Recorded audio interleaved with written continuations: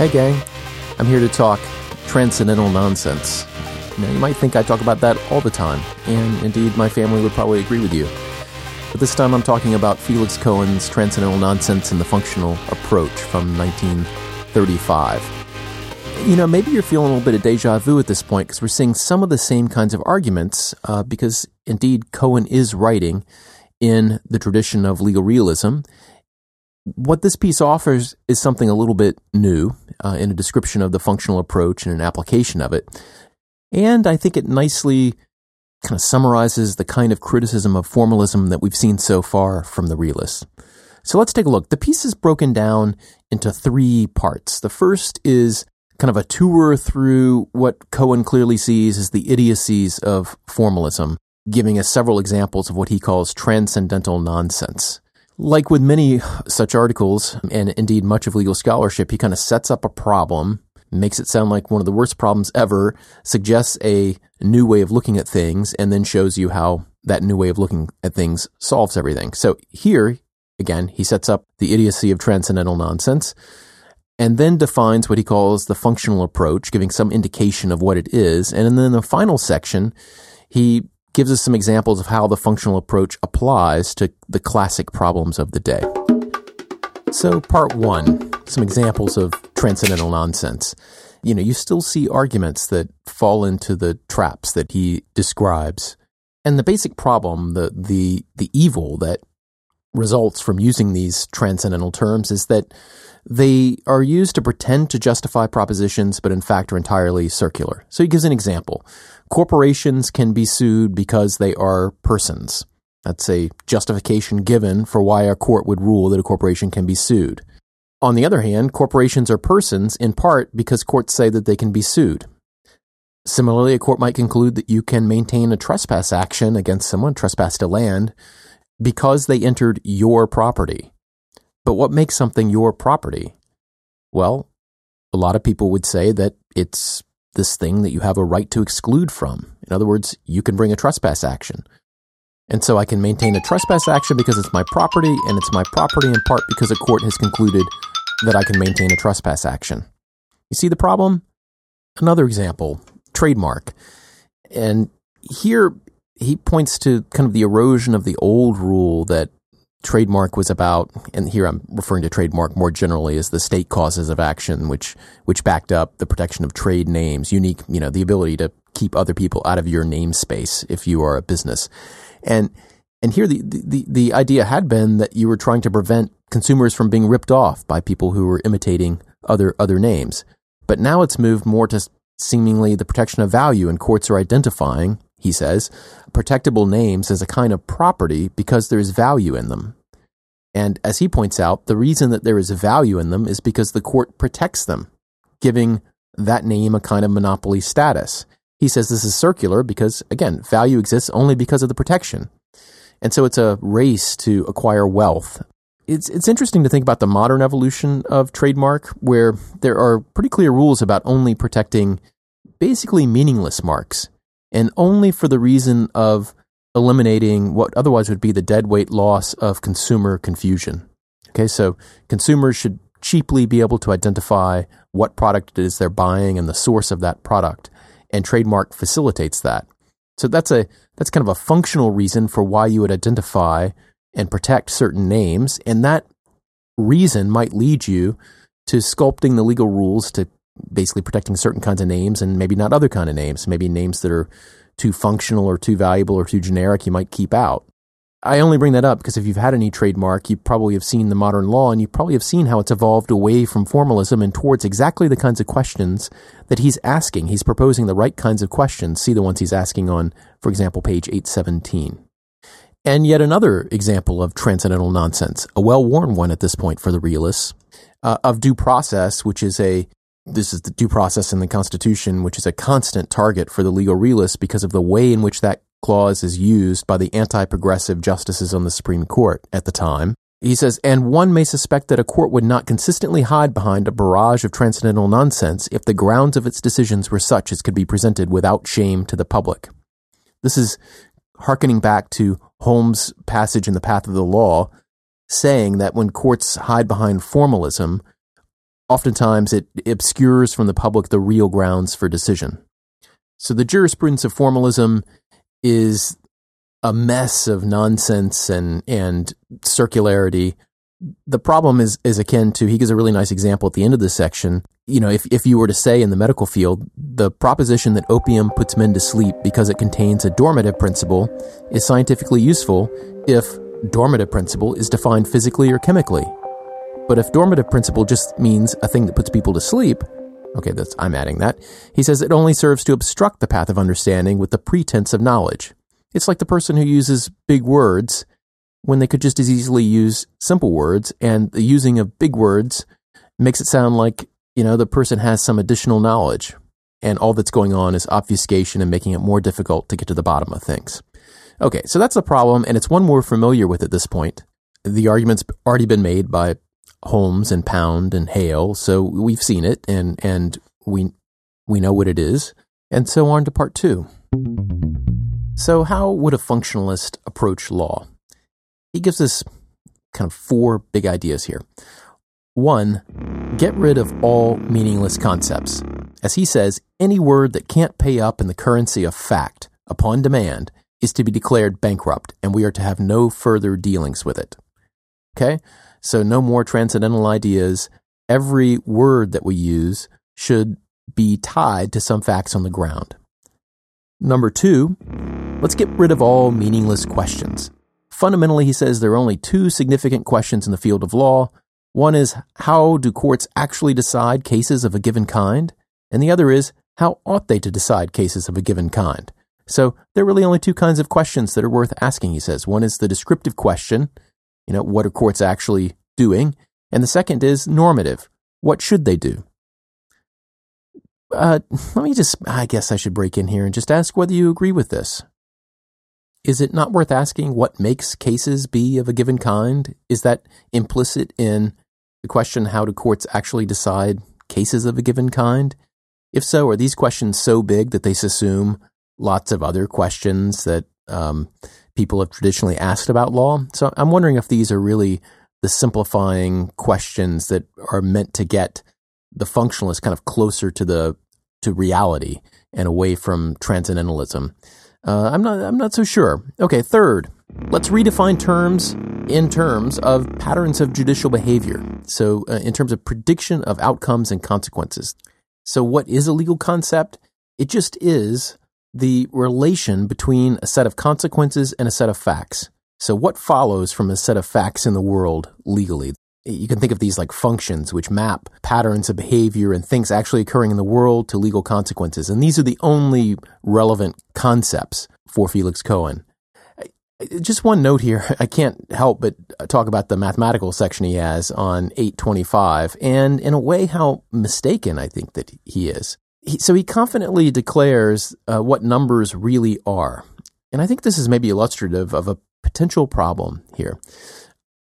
So here he's saying, before mathematicians had given some notion of reality to imaginary numbers and negative numbers, and indeed that was wrong. He says instead that there just are regular numbers and then relations between the regular numbers. And so the reality of it is the relation between numbers and not the numbers themselves. So -1 is not real. It is a relation between regular integers. And this is just wrong. -1 is just as much and just as little a number as is 1. Both of them can be derived from more primitive axioms, and there is choice among which axioms you can pick. And in fact, this piece is written at a time when there was a lot of confidence in grounding mathematics in some basic axioms, and therefore making it more real. And that whole project, at least in mathematics, kind of fell apart. He wants to cite mathematics as moving towards, citing and holding on to a small set of real things which are undeniable, and then everything else is a derivation, is a relation to those real things, and then wants to say that law works in kind of the same way. There are real things, judicial outcomes, and everything else is about relations that make up those judicial outcomes. And here he cites Holmes and Hofeld, who taught us that all law is relational, and he related everything about law back to those judicial outcomes.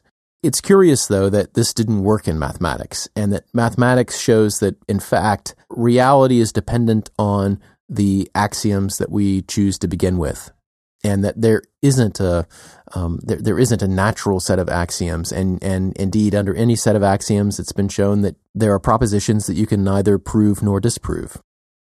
I wonder if law, similarly, is best conceived as the individual perception of relations between things. Okay, maybe we'll make that more precise as the semester goes on. But what I'm resisting here is Cohen's concept that there is a basic unit of reality that we can ground law in. Okay, finally in this section, he calls on us to use new methods to measure these things, to measure the patterns of judicial behavior and the prediction of outcomes and consequences. Look at page 829 on the place of the functional method among other kinds of methods. And he surveys the classifying methods, the history or genesis methods, the logical analysis of the nature of things, and then finally the study of significance in terms of consequences, i.e. the functional approach. And here he jumps into looking at the functional approach or the study of consequences in the world in other fields, including anthropology, and then finally predicts the downfall or the last breath, the last gasping breath of the restatements and that whole enterprise of restating the law. I wonder what you think about this. And he says on 833 that, here's what he says: creative legal thought will more and more look behind the pretty array of quote-unquote correct cases to the actual facts of judicial behavior, will make increasing use of statistical methods in the scientific description and prediction of judicial behavior, will more and more seek to map the hidden springs of judicial decision and to weigh the social forces which are represented on the bench. And on the critical side, I think that creative legal thought will more and more look behind the traditionally accepted principles of, quote, justice and, quote, reason to appraise in ethical terms the social values at stake in any choice between two precedents. Here there's more than a hint of skepticism of enduring principles which are immune from social forces, right? And so the work of understanding law and as he says, creative legal thought will be about measuring how people feel about things, including judges, but also others. Do you guys think that's happened? I know you're not necessarily, totally immersed in legal scholarship, but you've read a lot of cases. You've seen the way judges write these days in comparison to how they used to write. You know a little bit about writing briefs and arguments. What do you think about this? What is creative legal thought these days? What does it look like? Are the restatements on the way out, or do they look different? Are the restatements different animals these days because of legal realism and movements like it? All right, let's move on to the third part.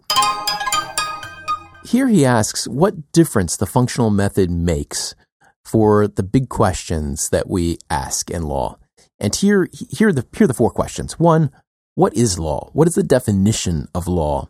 And does the functional method help us appreciate what we're doing when we do law in a different way? Number two, what are legal rules? How do we determine the content of legal rules? What are they? Third, what is our theory of legal decisions? How should legal decisions be reached? What are they? And fourth, criticism. If you use the functional method, what is your critical stance toward law? How do you evaluate law? Okay, so let's take those in turn. All right, first, a simple question, what is law? All right, the definition of law. And here the functionalist says the criterion of any definition of law is its usefulness, not its correctness. To say that a definition is correct or not is what you might call a category error. It's like the wrong question. I mean, a definition can't be right or wrong. It can either be useful or not. And here I think Cohen tells us that Holmes has it right? That what law is, it only is the prediction, the prophecy of what courts will do. How will we resolve disputes in the future? And he contrasts this definition with Blackstone's classical definition of law as, quote, a rule of civil conduct prescribed by the supreme power in a state, commanding what is right and prohibiting what is wrong. So what's wrong with that? Well, Cohen says that definition combines two contradictory concepts in a way that allows people to kind of do whatever they want. When I say people, I mean judges and people in authority to justify whatever they want to do in any way. So what are the two sources here? Well, one is Hobbes, who said that law was authority distinguished from a state of nature. Okay, and we'll get more into the state of nature and law's authority as the course goes on. But this is kind of really a kind of realistic theory that law just is what those with authority say that it is. And the reason we give over our freedom to such authorities is to get the advantages that we wouldn't get if we remained in a state of nature as between each other. Okay, so that's one strand, and we can see that because Blackstone says that it is a rule of civil conduct prescribed by the supreme power in a state. The second, though, commanding what is right and prohibiting what is wrong. Well, here you should ask yourself, is that kind of surplusage that it is whatever the supreme power in a state commands? But it says commanding what is right and prohibiting what is wrong. Is that a constraint on what can be commanded? Or is it just a pronouncement that whatever is commanded is right? And in what sense is it right? Does that mean that we're somehow obliged to follow it, that it's obligatory? Does it mean that it's necessarily morally right? It's very unclear. Now, Cook's definition of law is that it's perfected reason. This was highly influential in early America, where natural rights and natural law provided the kind of a moral basis for the break from England. So law is discovered. It is reason perfected, and if we just think hard enough and we reason hard enough, we will latch on to the true law. Well, between these two, you can kind of get to whatever result you want. If you're an authority, then law just is what you say. And how can you criticize me? Because what I command is right, and I prohibit what is wrong. And so moral objections can't controvert that authority. All right, any opinions here?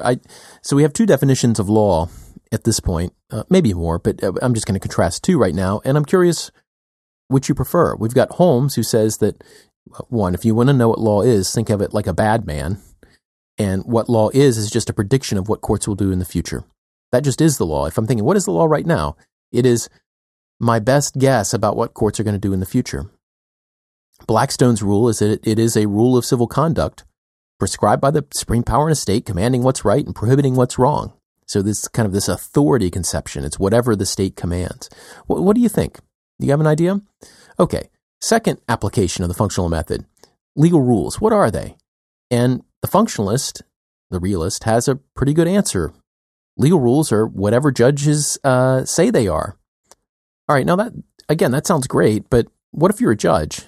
Is the right legal rule whatever? Is it a prediction of what you're going to say the legal rules are? You're going to try to predict what you're going to do? So no, for a judge, he says the legal rule you should choose is basically the rule that should be. Look at page 839. He's got a really good description of how the steps a realist would go through to respond to the question whether there's a contract. All of them bear on what courts have done in the past, the forces bearing on courts, what the consequences of ruling one way or the other are. So it's a very complicated question, is there a contract in this case? Or more precisely, what should be the rule for determining whether there's a contract in this case? For a judge, though, this is an inevitably moral question. There's no predicting what you're going to do. It's a matter of politics. It's a policy-bound decision. It's a practical choice among competing interests and considerations. And so even though it's moral, it's not about a search in the stars for the true moral principle. Okay. Third, the theory of legal decisions. So what are legal decisions? And for the realist and the functionalist, judicial decisions are social events that have social causes and downstream social effects. They're things that happen among our group. The decision itself is not the atom, he says. So he's making an analogy here back to chemistry and physics. The decision is a thing which has causes, which is complicated, and then which causes other things. The decision is not the basic unit of all legal analysis. You know what I mean? So to know the law, you've got to know not just the decisions themselves and how they came out, but the context in which they came out and what happened afterwards. So the decision is no more the atom than, as he says, referring to new knowledge in physics, the atom is not the atom. Right? There are things inside of atoms, and physicists aren't satisfied with the smallest unit. They are wondering if there is something more fundamental yet. So we have to study the affecting and resulting forces. Okay, and then he says this. If the understanding of any decision involves us necessarily in prophecy and thus in history, then the notion of law as something that exists completely and systematically at any given moment in time is false. Law is a social process, a complex of human activities, and an adequate legal science must deal with human activity, with cause and effect, with the past and the future. Legal science, as traditionally conceived, attempts to give an instantaneous snapshot of an existing and completed system of rights and duties. Within that system, there are no temporal processes, no cause and no effect, no past and no future. A legal decision is thus conceived as a logical deduction from fixed principles. Okay, and of course he says this is just wrong. So even if you think about Hofeld, we think of these rights and duties and privileges and no rights and powers, and well, I guess at least the powers give you a sense that rights and duties can change over time. But here he's really saying that to know what the law is it's kind of bringing it back to Holmes. It's a prophecy of what is going to happen in the future, and that involves seeing past decisions not as isolated data points all smashed together in time, but as events which occurred in a complex history and had complex downstream and upstream connections. Okay, so in this regard, he says we're really in the infancy of the study of the theory of legal decisions. We have some understanding of how economics influences the decisions, but not a lot. So we're going to need to study more. And this is the functional method is kind of a science of law, which is in its infancy. Okay, last thing here, and then I'll let you go. On what grounds does a functionalist criticize the law? We know how a formalist would do it. That's just not where the corporation is. Or that's not what due process requires, right? I mean, there's this kind of fixed concept of what these things are, which Cohen criticizes as nonsense. But what is the stance taken by a functionalist critic? And here he says the realists have a long way to go. Part of it he chalks up to the kind of the incuriosity of practicing lawyers who are more interested in understanding, what's going to happen in the next case or once they get paid a fee, they're kind of done with it. And so it's hard to chart upstream and downstream consequences. But he thinks it's more fundamental than that. It's just really hard to sort through all the consequences of these things. And in order to do so, we need a theory of values so that we can ask particular questions about how rules will affect those values. Instead, we're kind of going into it just asking, well, what's happening with these decisions? And of course, there are many things happening all at the same time.